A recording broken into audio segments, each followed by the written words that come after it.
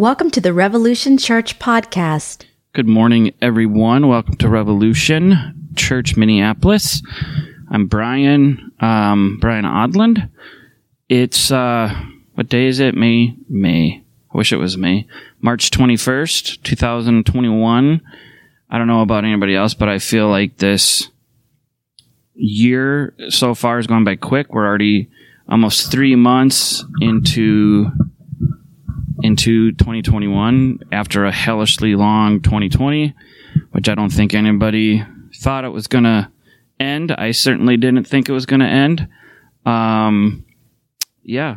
Amanda, how are we? Am I straight in this thing? Okay. Technology is great. I'm looking at my phone as I'm doing this, and I feel a little cattywampus. I don't even know if that's a word, but I'm going to use it. Cattywampus. I think we need to bring that word back, right, Travis? Cattywampus. Of course, people are like, what is that? Cattywampus. I don't know. I didn't make the word up. I just like it. Beautiful day here in Minnesota and Minneapolis. Anybody knows that in Minnesota the weather can be atrocious this time of year. My mom always used to joke with me that whenever March Madness happens, which is when all the college sports teams, it's all their tournaments, we always get like a nasty snowstorm. It could be 60, 70 degrees out. And then whenever the tournaments start, we always get a terrible amount of snow or wind or sleet. It's not like that right now. It's going to be about 65 degrees here today, which anybody who's lived in Minnesota in a late March day, 65 degrees is outright gorgeous and beautiful. So we're going to take it. I just want to thank Bryant Lake Bowl again for having us. Anybody who listens, whether obviously for people who are out of state, out of town, places like that. But if you're listening to this, whether on Facebook Live or when it comes out on the Sacred Collective feed, please support these people here. This has been a staple in the Uptown community here in Minneapolis. It's just a fantastic place. This theater room that we're in, maybe one day before we start, we'll kind of do like a, mini video of what it looks like in here, this little theater room and stuff. I did post on my personal Facebook page. There was a really cool company here locally that did a drone video of Bryant Lake Bowl. That's actually people in Hollywood and people all over the world are looking at it. It's a pretty cool video. Anyway, did they watch it or said it on the news? No, we'll do that another time, Amanda. Yeah, so this is a great place, great food, great drink, great atmosphere, as I say before. You can come here, have a good beer, have good cocktails, have good coffee. Their coffee is really good. They have fantastic food. Some people out here in the audience are having pancakes and French toast. It's delicious. I'm a little jealous that I can't eat it because I'm up here talking, and that would be really unfortunate, me trying to talk and eat at the same time. But I think for lunch we're having spaghetti, so I'm going to hold my appetite for that. Yeah, so I'm kind of jumping into I'm not going to call it a series or anything like that, but I remember there were these books when I grew up and that I read in college and like seminary called like What is the Bible, or like What is the Church? What is, some of these open-ended question of like what is. And my best friend Scotty, who's a minister overseas, kind of was earlier in this week when I was coming up with this talk, I was trying to put in his ear like, well, what should I talk about? Sometimes even pastors or people who talk a lot have creative blocks. They might not know what to say or things like that. And he kind of was like, well, maybe, you just talked on what is the Bible, like what is and isn't the Bible. Why don't you talk about the church? Like what is and what isn't the church? So I thought that was a really good idea, and we might, kind of do this theme here maybe for the rest of March into April of, what is or isn't, kind of formulating our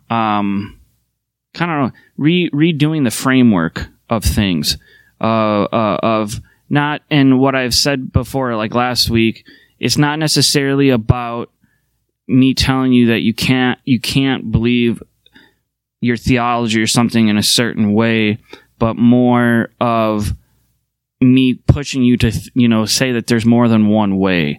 There's more than one way to look at something, whether to look at scripture, whether to look at the Bible, things like that. So last week we did what the Bible is and isn't.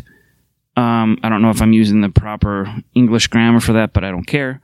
And so today we're going to say, what is the church? We're going to kind of just dive into that. We'll see how much I have in the tank. I'm pretty tired.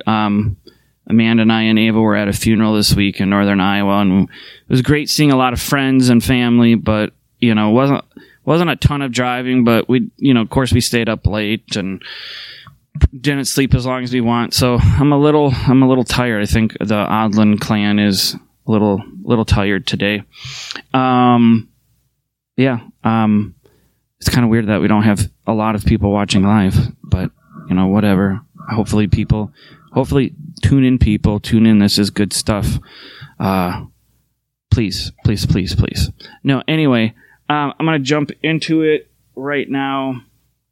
I know people aren't probably watching this, Amanda, because it's probably so nice outside. I got to get like Jay, because Jay would be like, why aren't people watching, or why aren't people here? But we know in Minnesota or in the Midwest, once it gets really, really nice out, people don't want to be on their devices. They want to be out walking or having a grill out or doing something fun like that. So that's what people are probably doing, and I get that. But you got to go back and listen to this. This is a question for everyone. So for the few of you here live, you don't have to. I want to see that hand. I got to go back to my Pentecost. I want to see that hand. How many of us were told that the church is important and that regular church attendance was required? Yeah, everyone's raising their hand. I was raised that same way. Now, I'm not saying church in general is a bad thing, but if you, I don't care if you're watching this and you're 15 or you're listening to this or you're 25, 35, 65, 85.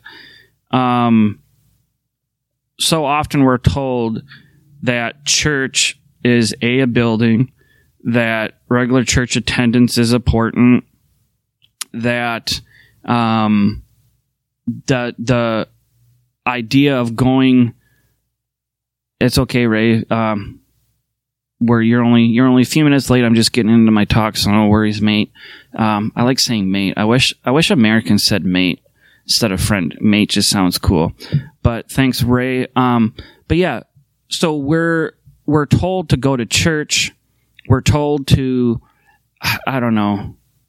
I was always told church, going to church, church attendance is important.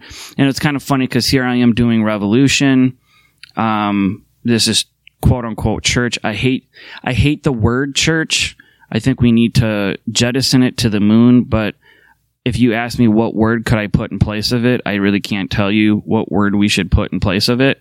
Community, the way, following, whatever. However, so like here, yes, any kind of ministry, church, gathering, whatever, you want people there. You want to, I know you need to pay to put the lights on. You need to pay staff.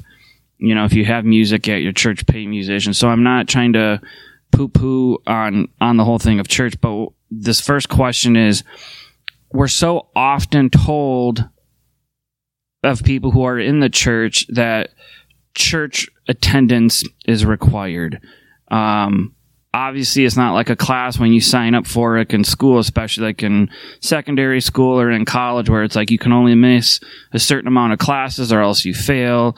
A lot of churches, like the more mainline churches that I've been to, you know, there's some people who might go, you know, the typical, you know, Christmas, Easter, you know, a funeral or a wedding, and that's all that they go to.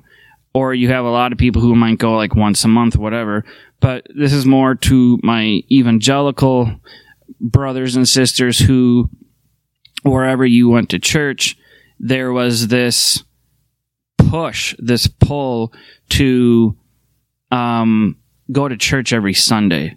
And then if you didn't go to church every Sunday, somehow your faith or your belief in God was questionable. And I know for sure that was with me. Maybe I can say this because my mom's not watching right now, but I remember especially as a young kid, even into my, you know, early to mid teenage years, my parents every Sunday made me go to church. And it was the funny thing about me when I was a little kid, probably like my daughter's age on up until I probably got to junior high, I would wear like little kids suits and vests and ties. My mom would fix my hair for me. I was this like little goody two-shoe looking kid. Then I obviously got into junior high and changed my, you know, what music I listened to and kind of was my own person. And it's a lot like how I look now, which is funny that it doesn't really change that much from my teenage years. Anyway, so I kept going to church every Sunday. And when I got older, I'm really into sports. If people know me, love football. Football always comes on in the Twin City, well, where we're watching, at noon Central Time here in Minnesota. And of course the Vikings, I'm a big Vikings fan. So, you know, church would get out at 11:30, 11:45. I would get home and I would miss like the first quarter, first half. And I would kept saying to my parents, like, let's go to the early morning service instead of the later service. And then they were like, no. They were like, Jesus is more important than football. And I was like, but I love football. You guys don't. All this kind of stuff.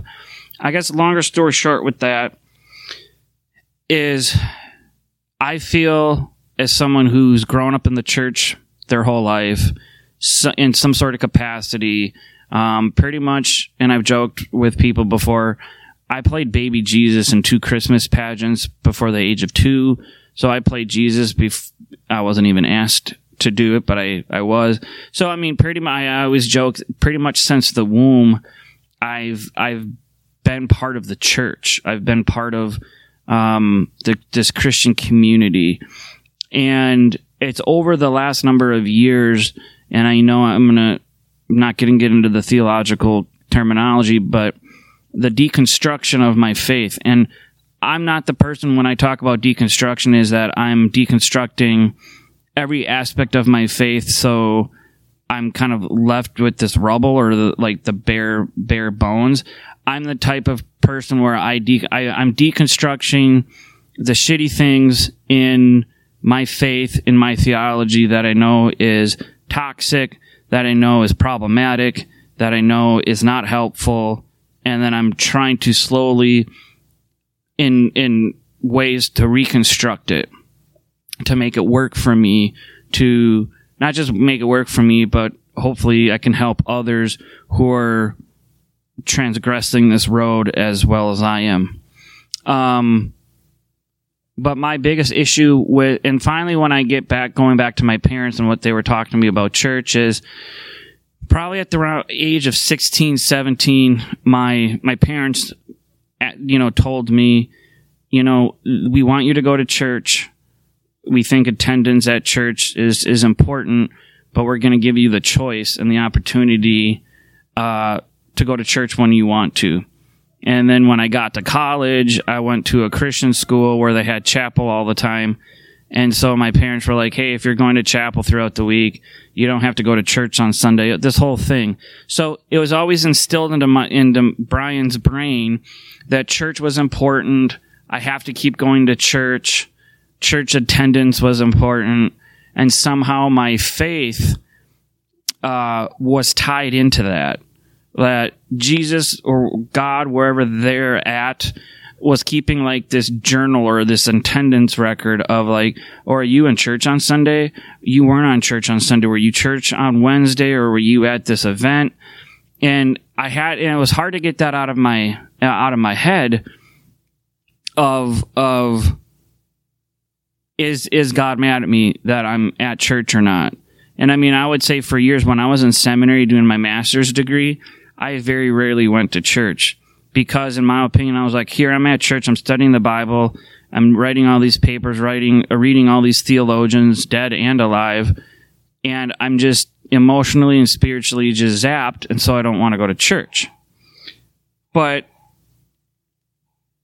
I think the idea and the concept of what church is currently, not just in 21st century America or in the 20th century, but probably back for hundreds of years, probably at least the last 500 to 1,000 years. Church, the idea of church, the notion of church is getting up, dressing, people they're like, oh, I have my church clothes, my Sunday church clothes and all this stuff. And you get up, you have this whole routine. All of us in the world who have jobs know Monday through Friday, we have our routine. We get up at said time, make our breakfast, make our lunch for work or whatever, put on our uniform or your dress clothes, and then you go into your job for your 8-hour shift, whatever you do, whether you work first shift, second shift, third shift. And there's this routine that you do because humans are very routine creatures. We're creatures of habits. But that's no different than Sunday. Every Sunday, getting up and putting on your Sunday best, putting your suit on, putting your vest on, slicking your hair up, putting makeup on, all these things just so we can go to church. If someone asks me, is going to church important? I'm going to say, what do you mean? That was my question back to them, or my answer. If someone's like, church is important, I'm going to say, well, what do you mean? Because church, and this is something that people have talked about for eons, but church is not the building, it's the people. Scripture makes that very, very clear all throughout, that the church is not the building, church is not a temple, church is not a synagogue, church is not any of that. The church is the people. The church is, so the people who are watching this, the people who are listening to this when it comes up on the podcast feed, the people who are here at Bryant Lake Bowl, that is the community. That is the church. And I've talked with Amanda in just private conversations that I'm like, I don't feel, however long I do Revolution, whether it's for this year, whether it's for the next 5 or 10 years, that I don't feel any desire, any inclination, any, passion to just go to a normal quote unquote church service where you have to literally get up, put your Sunday best on, and go to church. And, have my kid go to Sunday school, hear the choir sing or a worship band sing, hear a sermon, give people hugs or a high five, and then go our separate ways.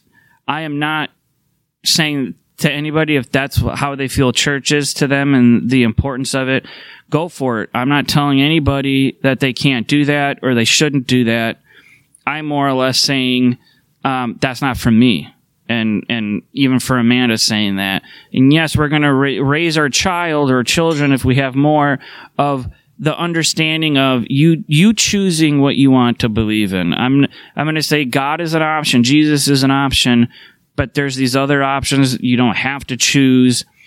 But church has become, this idea and this notion of church has become this ritualistic thing where it's, if you call yourself a Christian, if you use that moniker, if you use that label, there's this expectation from other people in that faith that, you're going to get up on Sunday and you're going to go to church. Now, during the COVID thing where most churches aren't open yet, people are, in their pajamas and they're in, whatever, in their robe, having coffee and breakfast and tuning in.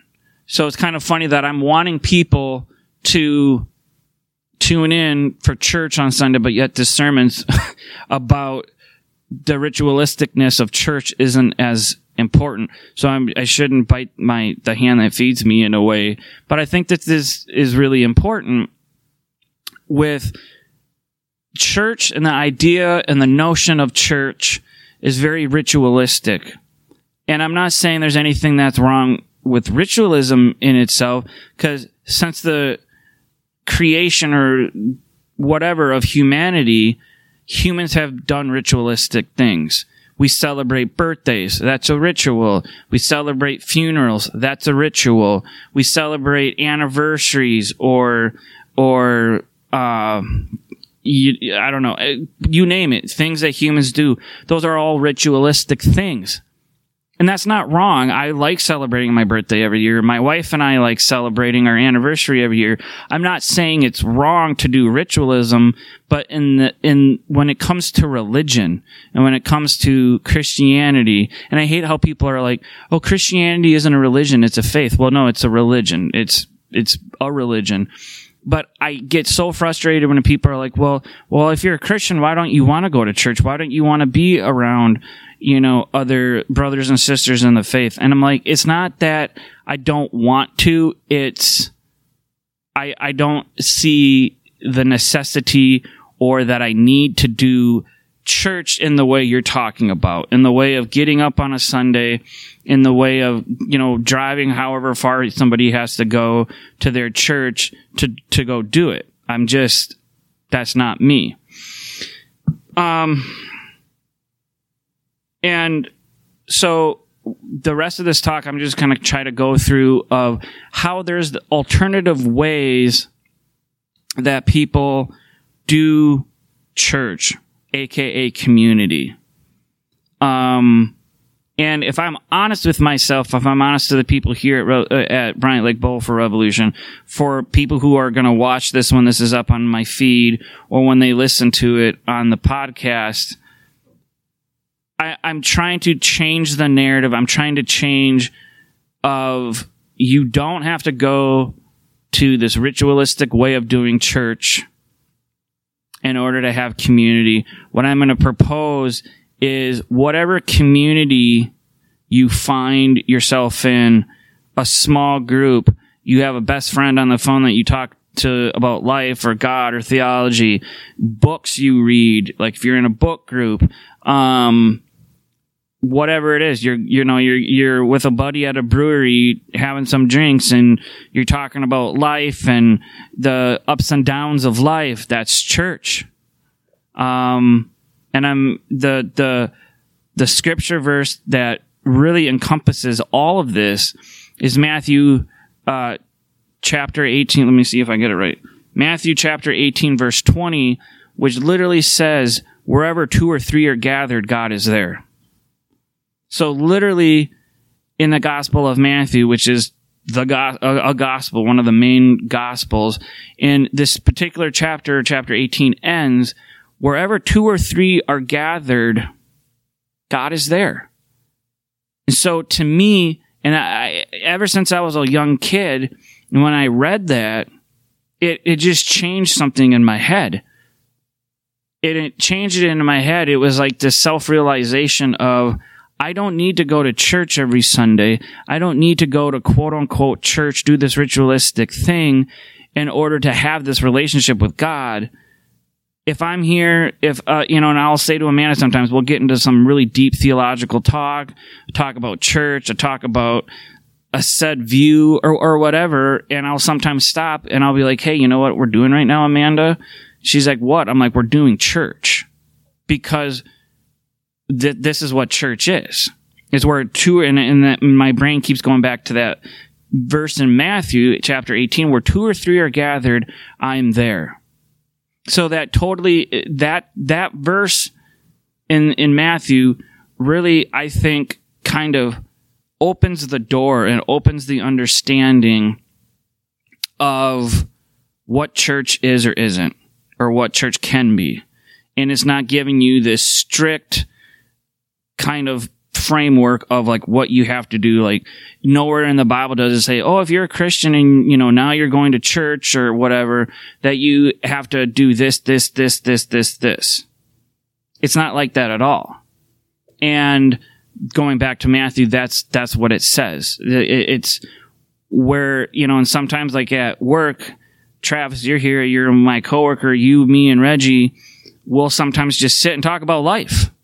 We'll talk about struggles, we'll talk about joys, we'll talk about our life, past, present, hopefully in the future, what it's going to be. And I don't always say it, but in my head, I'm like, this is church. This is community. And it doesn't have to be on a Sunday. It doesn't have to be on a Wednesday. It can be any day of the week. It can do any of that. And I'm sure a lot of people who are listening is like, well, I know, Brian, like this is what you're saying is kind of common sense. What you're saying is stuff that I've known for years. And I agree. I've known it for years too, but I'm trying to give people to say that it's okay, that you have freedom in not worrying about being a member at a church, being part of some religious community, I go to this ministry. I tell people all the time, I want as many people to come to Revolution as physically possible. But I also know as I'm saying this, I'm giving people the freedom to not even tune in, to not watch, to not partake in this. So I get this, but I'm not going to be sitting up here and lying through my teeth if I say that this right here is important. It is important. I mean, it would be different if I was getting a paycheck out of doing this, but I'm not. But literally my point is, wherever you are in a group of people, in a community, it could be a spouse, a girlfriend, it could be kids, it could be your family. When you have these conversations about God or a life or theology, you're doing church, because the church are the people. Some examples that I wanted to give about how people doing church without being church, without going to a physical building. Obviously, one of the basic examples is just the disciples in the Bible. If you look at Jesus and if you believe in all these teachings that Jesus did, Jesus was born as a little kid. The Bible really doesn't talk about Jesus' life. We'll get to your question at the end, Ray. I see that. Thank you for asking it. But we see the disciples, or going back, Jesus, we don't really hear a lot about Jesus' life. From infancy, we hear the infancy story, Jesus running to the temple and Mary and Joseph losing him in this crowd. But the Bible's very quiet, very silent on that. But then when Jesus gets baptized by John the Baptist, which if people don't know, John the Baptist was Jesus' cousin, which is cool.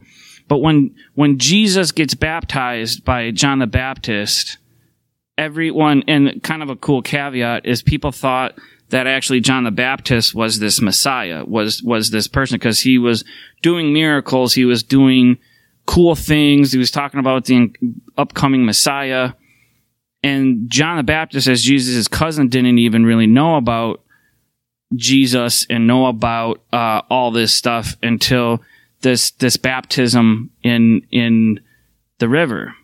I don't know if it was the River Jordan or whatever, but anyway, so Jesus gets baptized, which is this signifier of, okay, now I'm here to do this ministry. Now I'm here to teach people about this kingdom of God, this kingdom ethic why I'm here. So for 3 years, and if you look at how old we are, I'm almost 38 years old.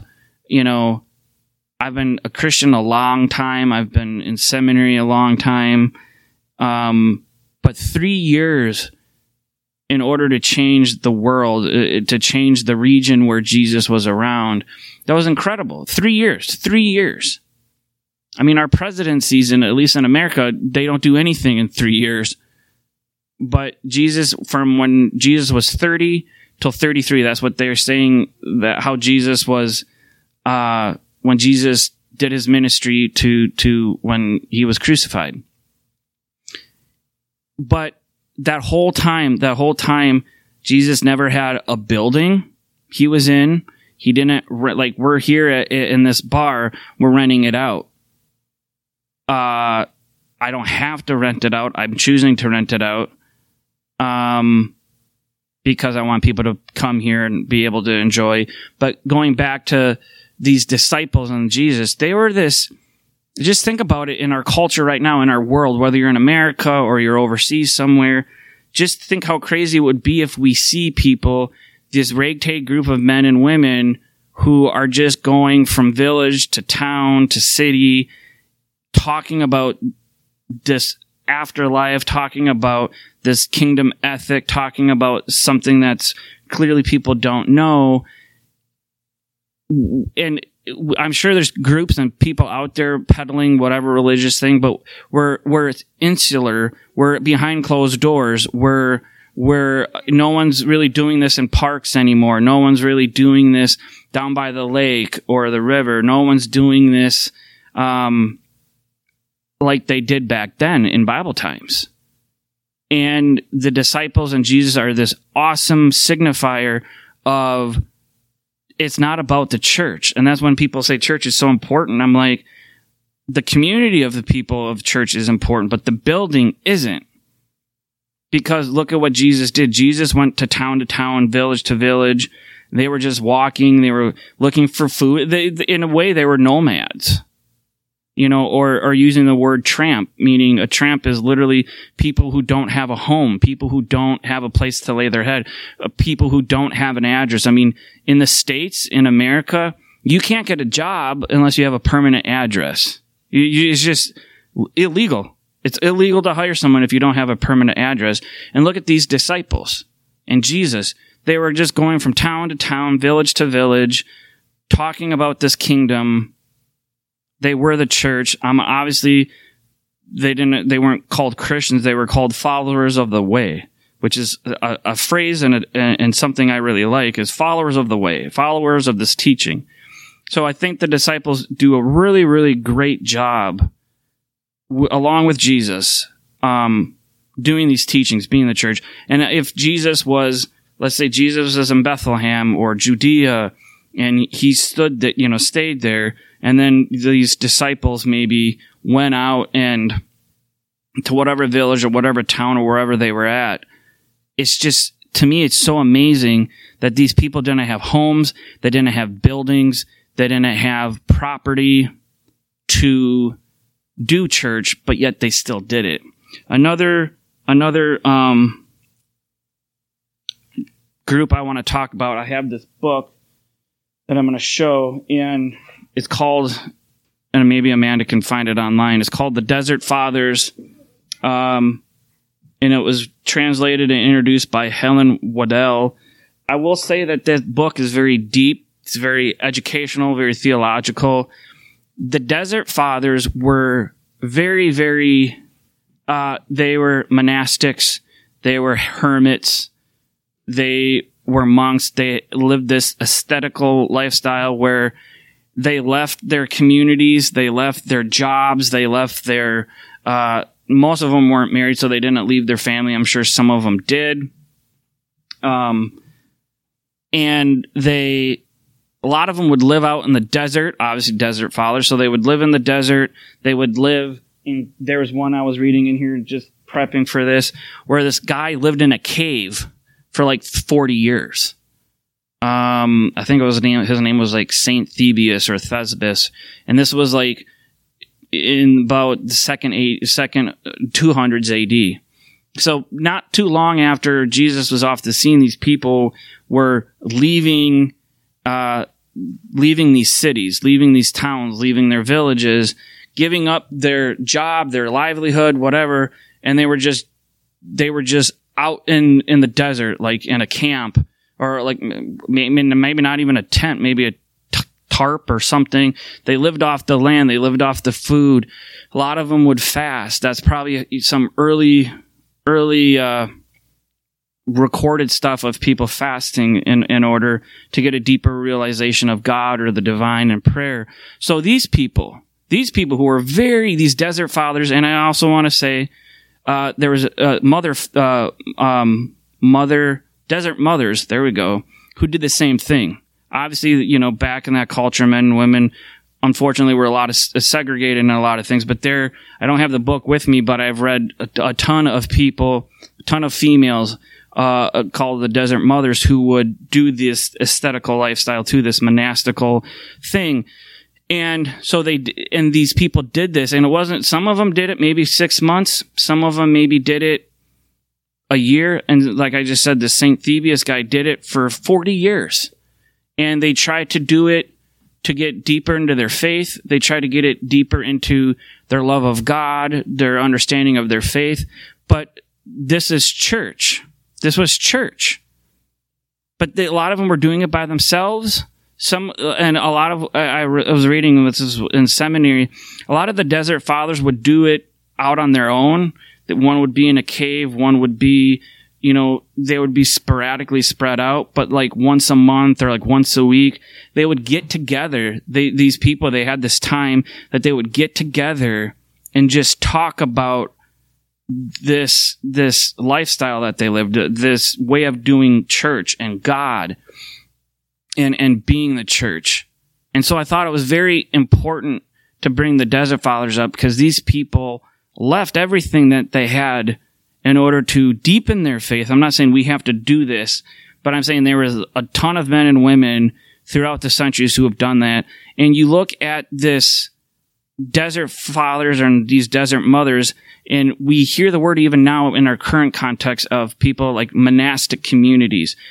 A lot of Catholics are doing it. A lot of Lutherans are doing it. A lot of denominations have these monastic communities where they might just get like a community house, where the denomination or these group of people will buy a house and they'll just live in community with one another. They'll pull their resources together. They'll pay the rent. They'll pay their bills, and they'll have community meals together. A good friend of Revolution and of mine, Josh, he did that while in seminary and in college. They had this intentional communal house. That's what they would do. They all had jobs, but they would, one person was in charge of chores for the week.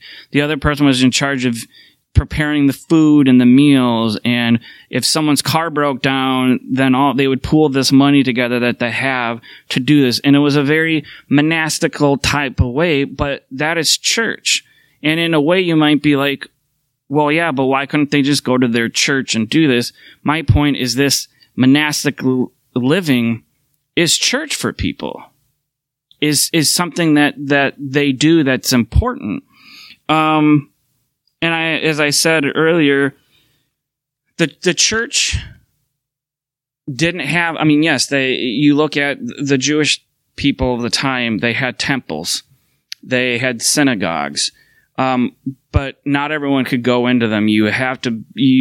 Only rabbis could go in there, only the religiously academic, the religious elite could go in there. You would have to go in there and sacrifice cattle or animals to Yahweh, which is God in the Old Testament. And you had to keep doing this. And what I think is so awesome about Jesus, when Jesus comes onto the scene, Jesus is having church out in the open, on ships or like on boats with fishermen, out in the fields with shepherds, out, Sermon on the Mount literally is a mount. It was this big grassy knolly area. Like, I've had several friends who've went to the Holy Land where they're like, this is where, the Sermon on the Mount happened. This is where, Jesus was out on the water with Peter when he called Peter. This is where we think, Saul, who then became Paul, where this thing happened, which that part is really cool, I think. But Jesus and the disciples were doing church not in a quote-unquote building. They weren't doing church in First Baptist Church of Judea or United Church of Bethlehem. I'm not saying that these things, church is inherently bad. I'm not trying to say that at all. I'm just pushing the narrative of what the idea and notion of understanding of church is, of saying, whatever community that you're a part of, whether you're a spiritual community's Revolution, yes, we're this spiritual community. Are we church? Sure. Great. Is Sacred Collective, the podcast that we do, a spiritual community? Yes. Great. And I support that and I love it. But I don't, if you're a part of this, because I have people who are like, well, I listen to you guys and it's important. I think what you're doing is great, but then I have this other church. That's fine if you do that. But I think a lot of people look at it as like, well, Revolution or Sacred Collective it's not quite church. And so just to be safe, I'm going to go to this church over here just in case God gets mad at me that this really isn't church. And what I said earlier, Matthew 18:20 says, wherever 2 or 3 are gathered, the presence of God is there. So God is here within us. However you want to look, how God embodies a place, Holy Spirit, consciousness, whatever. And that's great. Some other things I want to say before wrapping up, because I want to make sure we have a good amount of time. So examples of church that's not quote unquote church, or I'm going to maybe use community. Revolution is one of them. Not just Revolution Church Minneapolis, Revolution out in Seattle that Jay and Caleb do. That's church. That's community. However many people tune in to them every week, the interactions that they have, the conversations that Jay and Caleb have, the conversations that we do here, that's church. Do we get dressed up? Nope. Jay and I are all tatted up, drinking pop, sometimes a beer, whatever. This is church. I always will tell people I feel like Revolution is like church deconstructed. It's church. Like my tagline here for Revolution Church Minneapolis is church without the bullshit, meaning come as you are, come as you are, come who with all your warts and imperfections and whatever. And that's really what I believe. Sacred Collective, the podcast that this comes out on, just because I don't have the money to have multiple different podcasts out, because yes, it does cost money to do. Sacred Collective started out as this brainchild of mine probably 4 years ago, and it started in 2017, and it was going to start out as a small group. It was going to start out as a group of ex-evangelicals. It was going to start out as like a church. It had all this, I had all these ideas and thoughts in my head that I wanted it to be. And this is when Caleb was still here in the cities years ago. You know, he had some audio equipment and he's like, well, why don't we just record our conversations and then put it up on, turn it into a podcast.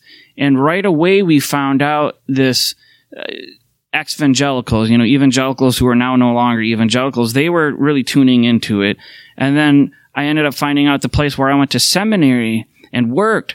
A lot of the students there in seminary, we were getting out of seminary and we were like, what the hell do we believe anymore?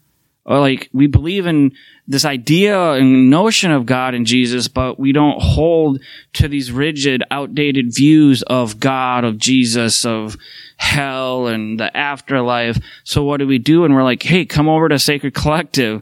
If you can't be here in person, why don't you listen online or when we have it, up? And so that's how Sacred Collective, became what it is. And I've taken somewhat of a back seat into, and Sacred Collective because I work full time at my job throughout the week, and then I come up with these talks every week. And let's be honest, the COVID has put a wrench into getting groups together. Once COVID and everyone's vaccinated, I'm sure Sacred Collective as this other community, like in-person community, is gonna, pick up back again. So there is that. Another one I want to bring up is House for All Saints and Sinners in Denver. If people know who Nadia Bolz-Weber is, she's a ordained Lutheran minister. She's not the pastor of the church anymore. She stepped away. She's now writing books and, is a public speaker. But she started this community in downtown Denver, Colorado, and it was literally what it is. This is a house for all saints and for all sinners. Like we all have the opportunity to be saints and sinners in our life. And it wasn't just tattooed people or people who listen to certain kinds of music. It was everyone, like families came and whatever. And I would say in a way it was like church deconstructed. They met in a church. She was seminary trained and ordained, and they did great things. They fed the homeless community. They had like a big Thanksgiving outreach for, the community. That was a great group of people. That was a group of people being church, but not quote unquote church that you would think. Another one, I don't think it's being really, I don't know if it's run anymore, but people know like Pete Rollins, who's Jay's best friend, and he's written a plethora of fantastic books and just deep philosophical treatises. But he had back in Belfast, where Pete's from, there was this, it wasn't even a Christian or religious thing per se. It was called Icon, IKON. And I think if you Google it, it might still be going on, or you can look back, or if anybody who's watching from Belfast or that area could tell me. But it was just really, they talked about God, they talked about life. They would have, Pete or someone else would come in and talk. They had like, art exhibits. They would have like, interactive art performances there. Pete might talk one time, a pastor might talk one time, an atheist might lead a conversation or a service, and it was quite fascinating. And I remember years ago kind of stumbling upon Icon, and I thought how crazy and awesome this was. And I was like, this is something I need to be a part of. Yeah, Ray says Icon isn't going any longer. But I brought that up as something that at the time when it was going on, it was really fascinating to me. And I think a lot of churches, ministry, organizations here in the States looked at Icon as something, as this is really cool. This is Christians, non-Christians, men and women, and I think it was in a bar. It was literally this, I don't know if I want to say sacred space, but this space where we can all just be ourselves, come into this community. Last one I want to say is, and I highly recommend this podcast. I love it. It's called Inglorious Pastards. Not the movie Inglorious Bastards, but Inglorious Pastards. And it's three guys. I've been following them pretty much since they started. It's Brad and Matt, Polly, they're two brothers, and then their friend Michael, bass singer. They're all good friends. They're from Southern Indiana here in the States. They grew up super evangelical, super conservative Christians. They all went to the same Bible college together. All youth pastors or worship leaders, all this stuff.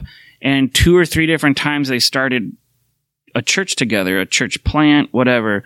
Longer story short, all that fell apart because they more or less came out in support of the GLBTIQA plus community. Just certain theological conversations wasn't important to them anymore. Having this right thinking wasn't important to them anymore. And so a lot of them just walked away from their faith or might have some sort of connection with God. And so they started this podcast, and they drink a lot on there. I'm not going to say Sacred Collective copied them. We didn't, but it was this, I think to me, Inglorious Pastors was this kind of like monumental podcast that let us know and realize, like, at least for me, that you can have some sort of online community and it works. And for their Patreon, they have a private Facebook group, like a lot of groups and organizations do.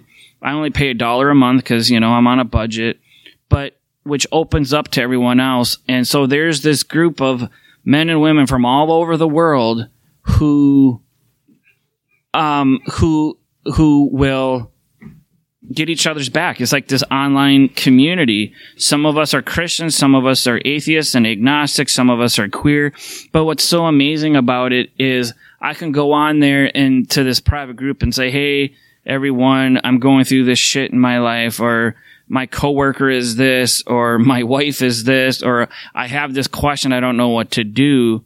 And instead of people coming at me like, go to church or do this, it's this it's this amazing community that just has my back, that might push me a little bit, or might, or if I have something funny to say and I know what they say, vanilla Facebook, your VFB, that you might not put on there. Or a lot of people are like, I have to come here and say what I'm going to say on here because I can't say it over here. And if anybody who's listening or from that podcast or from that community, I just want to say how important it is to me as someone who is a Christian still, as someone who is deconstructing certain parts of my faith, someone who loves God but isn't on board with every little aspect on Christianity. These groups that are out here, whether on Facebook or Instagram or whatever, I'm finding solace in these evangelical communities of people who have walked away from the evangelical faith and who haven't jumped to progressive Christianity, but people who have, who are just trying to live life the best that they can. All these groups, is my point. What I'm trying to say is, they're not going to say that they're church. They're not going to say that they're even a spiritual community. But in the back of my head, I look at it in a way of church. Church, you can probably go to the dictionary and it'll say, this is the definition of church. That's fine. But I feel like the scripture is very clear in saying in Matthew, wherever 2 or 3 are gathered, God's there. The Spirit, however you want to perceive it, like I said earlier. And so these podcasts that I listen to, these private Patreon-only groups that I'm a part of, Revolution, Sacred Collective, here, Revolution, this one, and the one out in Seattle that Jay does, these are all like spiritual communities that I find hope in, that I find grace in, that I find acceptance in. And I'm not finding those, for me personally, I'm not finding that in quote-unquote the normal day-to-day, church on the corner, the First Lutheran or First Baptist or the Pentecostal church, you name it. They're there for the people who need it, and great and fantastic. I am not for one iota bad-mouthing them. But for me and for a growing number of millennials, Gen Xers, Generation Z, whatever they're called, we're finding out and we're realizing that church is not something that we need to be forced into doing. Church isn't something that is a requirement of someone who's a Christian. Church is not something where you need to go always and confess yourself, like confess sins like they do in the Catholic Church. But church is a community of people who are just trying to live life together, a group of people who are just trying to break bread together, having a beer and pizza, having, fried chicken and mashed potato, whatever. So that's pretty much the talk that I have for today. The last thing, church is not the building. Church isn't what member, if you're a member at said church, that's fine. That's great. Like I said, I'm not trying to say that that's wrong or bad or inappropriate to do. It's not. My whole point of this talk is to say that whether you're having a conversation with your spouse, boyfriend or girlfriend, your kids, coworker, a small group, Bibles, whatever, that is community. That is church. Look at the disciples. Look at Jesus. Look at the Desert Fathers. Look at these other groups. And even Revolution here, I've never once, I'm never going to ask anybody to be members here. I'm never going to once tell someone they have to tithe or give donations, because that's just not what the younger generation believes in. If that works for some people, great. I'm never going to, there's people who come once a year to Revolution. There's sometimes people come once and then they never come back. That's fine. That's absolutely fine. But community and church is all around us. And so kind of getting back to the crux of my talk is at the beginning is, what is the church? Well, the church to me, is everything that we do outside the four walls of the church. When I was doing ordination stuff for the UCC, which as I've said, I've dropped out of that last year because of some issues. I'll just say that. Is the church, what I would say is, like, the church is everything that I don't feel like you can get in normal church. Real community is going to one another when we're hurting, going to one another with our joys and concerns, going out to eat with one another. You know, if someone's in need of a new car, helping them raise money to get a car. We see what Jay and Caleb with their GoFundMe, with their moving expenses. That's church. That's church. That's being a community. That's being around my coworkers. You know, here, if I'm short on money, they'll be like, hey, do you need $20 I can bum you? Do you need $100? Whether they know whether or not that's being church. That's being godly. That's being Christ-like, helping one another out.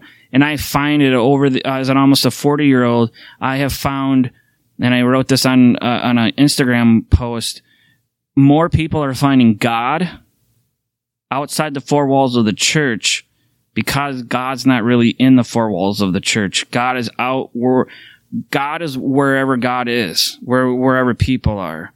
And you don't have to go to church to find people or to find God. You find God here in Revolution at a bar in Minneapolis, or you find it at a pub in Belfast, or you find it in a market in India. You find it, at a sporting event, whatever. My whole point is, the church isn't the building. The church isn't this ritualistic thing. The church is all of us being in community with one another and being on this journey of life together. I'm going to stop there. Amanda, do we have questions? What time is it, by the way? If we have questions, if you want to either say them to me and then I can talk on the mic, or however you want to do it. Ray, you had said, my evangelical friend and I, myself being post-evangelical, post-Christian, meet in coffee shops pre-COVID to discuss life and spiritual books and podcasts, and we both freely acknowledge that this is doing church. It's fantastic. That's exactly right. Couldn't have said it better myself. That's exactly like when my best friend and I, Scotty, talk on the phone, why I love talking to him once or twice a week, because we're both pastors, we're both people doing ministry, but we need an outlet or whatever. And we'll talk about life, God, theology, whatever, and we both say, hey, this is church. So, Ray, what you said is absolutely correct. Icon isn't going anymore. Yep, you had said that. And it was in the Black Box Bar over in Belfast. Just maybe look it up online. Icon, I'm sure there was YouTube videos and stuff. I don't know when it ended. Ray, if you know when it ended, you can always just write a comment in, but it's really fantastic. Scotty wrote, hey, Brian, I'm just wrapping up, Scotty, so go back and listen and comment. I really like your comments, Scotty, so maybe get the comment thread going after we are done here, because we're on a time limit here at Bryant Lake Bowl. But yeah, as I've said to, I hate saying this ad nauseum, but we love everyone who listens, whether here in person, on the podcast, or on the live stream. I'm not asking for money right now because we're in a good place. They're charging us a very reasonable rent here. We support them with coming here with food and all that stuff. But I would just say, if you like what we do, spread a good word, network. I've noticed probably since January how we're growing little by little, and it's because of people like you who are watching, family and friends, that we're growing. My Instagram is like 1 or 2 new follows every week, which is fantastic. And it's not always about, the followers and all that stuff, but also when you do a ministry like this, it is about followers and things like that. The other thing, if you really support what we do, just share this talk onto your Facebook page. It takes 2-3 seconds to do it. I know I get a lot of a lot of feedback from people like that. People who are listening, friends from high school, friends from college who've stumbled upon it, friends from seminary. So if you like what we do, that's something that doesn't cost any money or anything like that.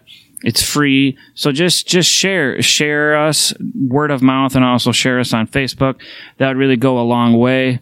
We'll be back next week. I don't know what I'm talking about yet, but same time, same place. I know some people from overseas got in a little later. That's fine.